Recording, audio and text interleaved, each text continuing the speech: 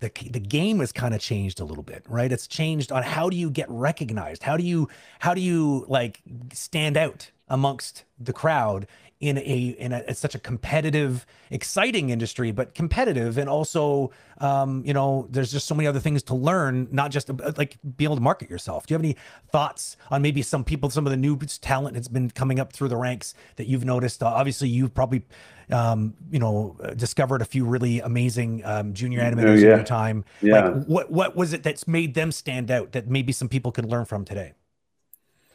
I mean, it's so much easier to get out there today than it was back then. I mean, like there were what 3-4 schools when I went to animation school that did decent, and you probably went to another one. I went to Sheridan. It was like the place and I went like to the Gobelin, so there was you went to Gobelin. Oh, man. That was about it. And today there's so many ways to learn this business, and there's so many ways to be an animator, right? From game to online gifts, whatever. Like I can't even name them. There's so many different jobs, and it's so much easier to get seen also. Because if you do interesting work on Instagram or Vimeo or whatever, somehow you're going to be building viewership, and I think the most important thing is for you to try and do what you're interested in and express yourself in the way that's most interesting to you. And I find it so interesting, like the new talents that are coming up, they're equally inspired by Miyazaki and what's being done in Hollywood and anime. Like their reference pool is so much greater and so much big. So different. Yeah. And so inevitably they're going to do something that feels fresh to us, who may be sitting in real reviews and things like that. So I think it's really key to just again shape your opinion, make sure that opinion is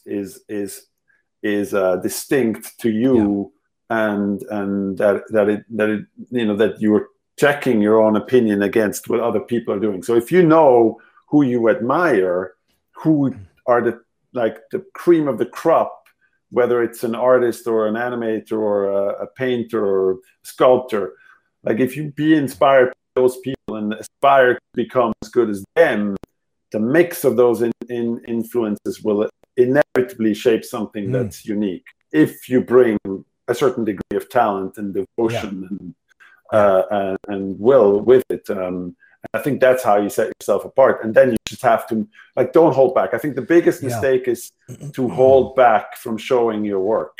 Because that's you have to be out there to be seen. Totally. And put it out, show it to your friends, and you can choose to be not on one of those platforms. But eventually, I think making it seen is the most important thing.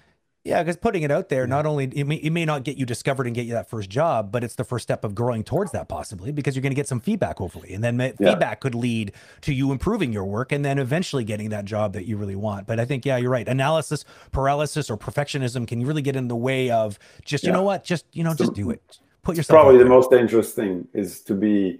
I mean, again, because you're probably so self-critical because you feel like you don't live up to all these people, and how can I ever be this good? I mean, I was that person for sure. I didn't think I had it in me, and I was seeing all this amazing stuff, particularly when I came to the Gobelin school and all these amazing French students did this incredible stuff. But again, that's where my competitiveness kicked in with myself. I couldn't live with the fact that I was so much less good than other people, and I caught up and worked my butt off, and I got there. And I think it was because I was surrounded by really great material, which I wasn't able to be because when I dreamed of becoming an animator, there was no internet, so the only thing I had was VHS tapes of Disney movies. And today, you go on ArtStation and you find the most amazing stuff, or any other website. So it's much more easy to pick your 4 or 5 favorite things and try and sort of be inspired by them today than it was back then. And I think that's really important. Good advice.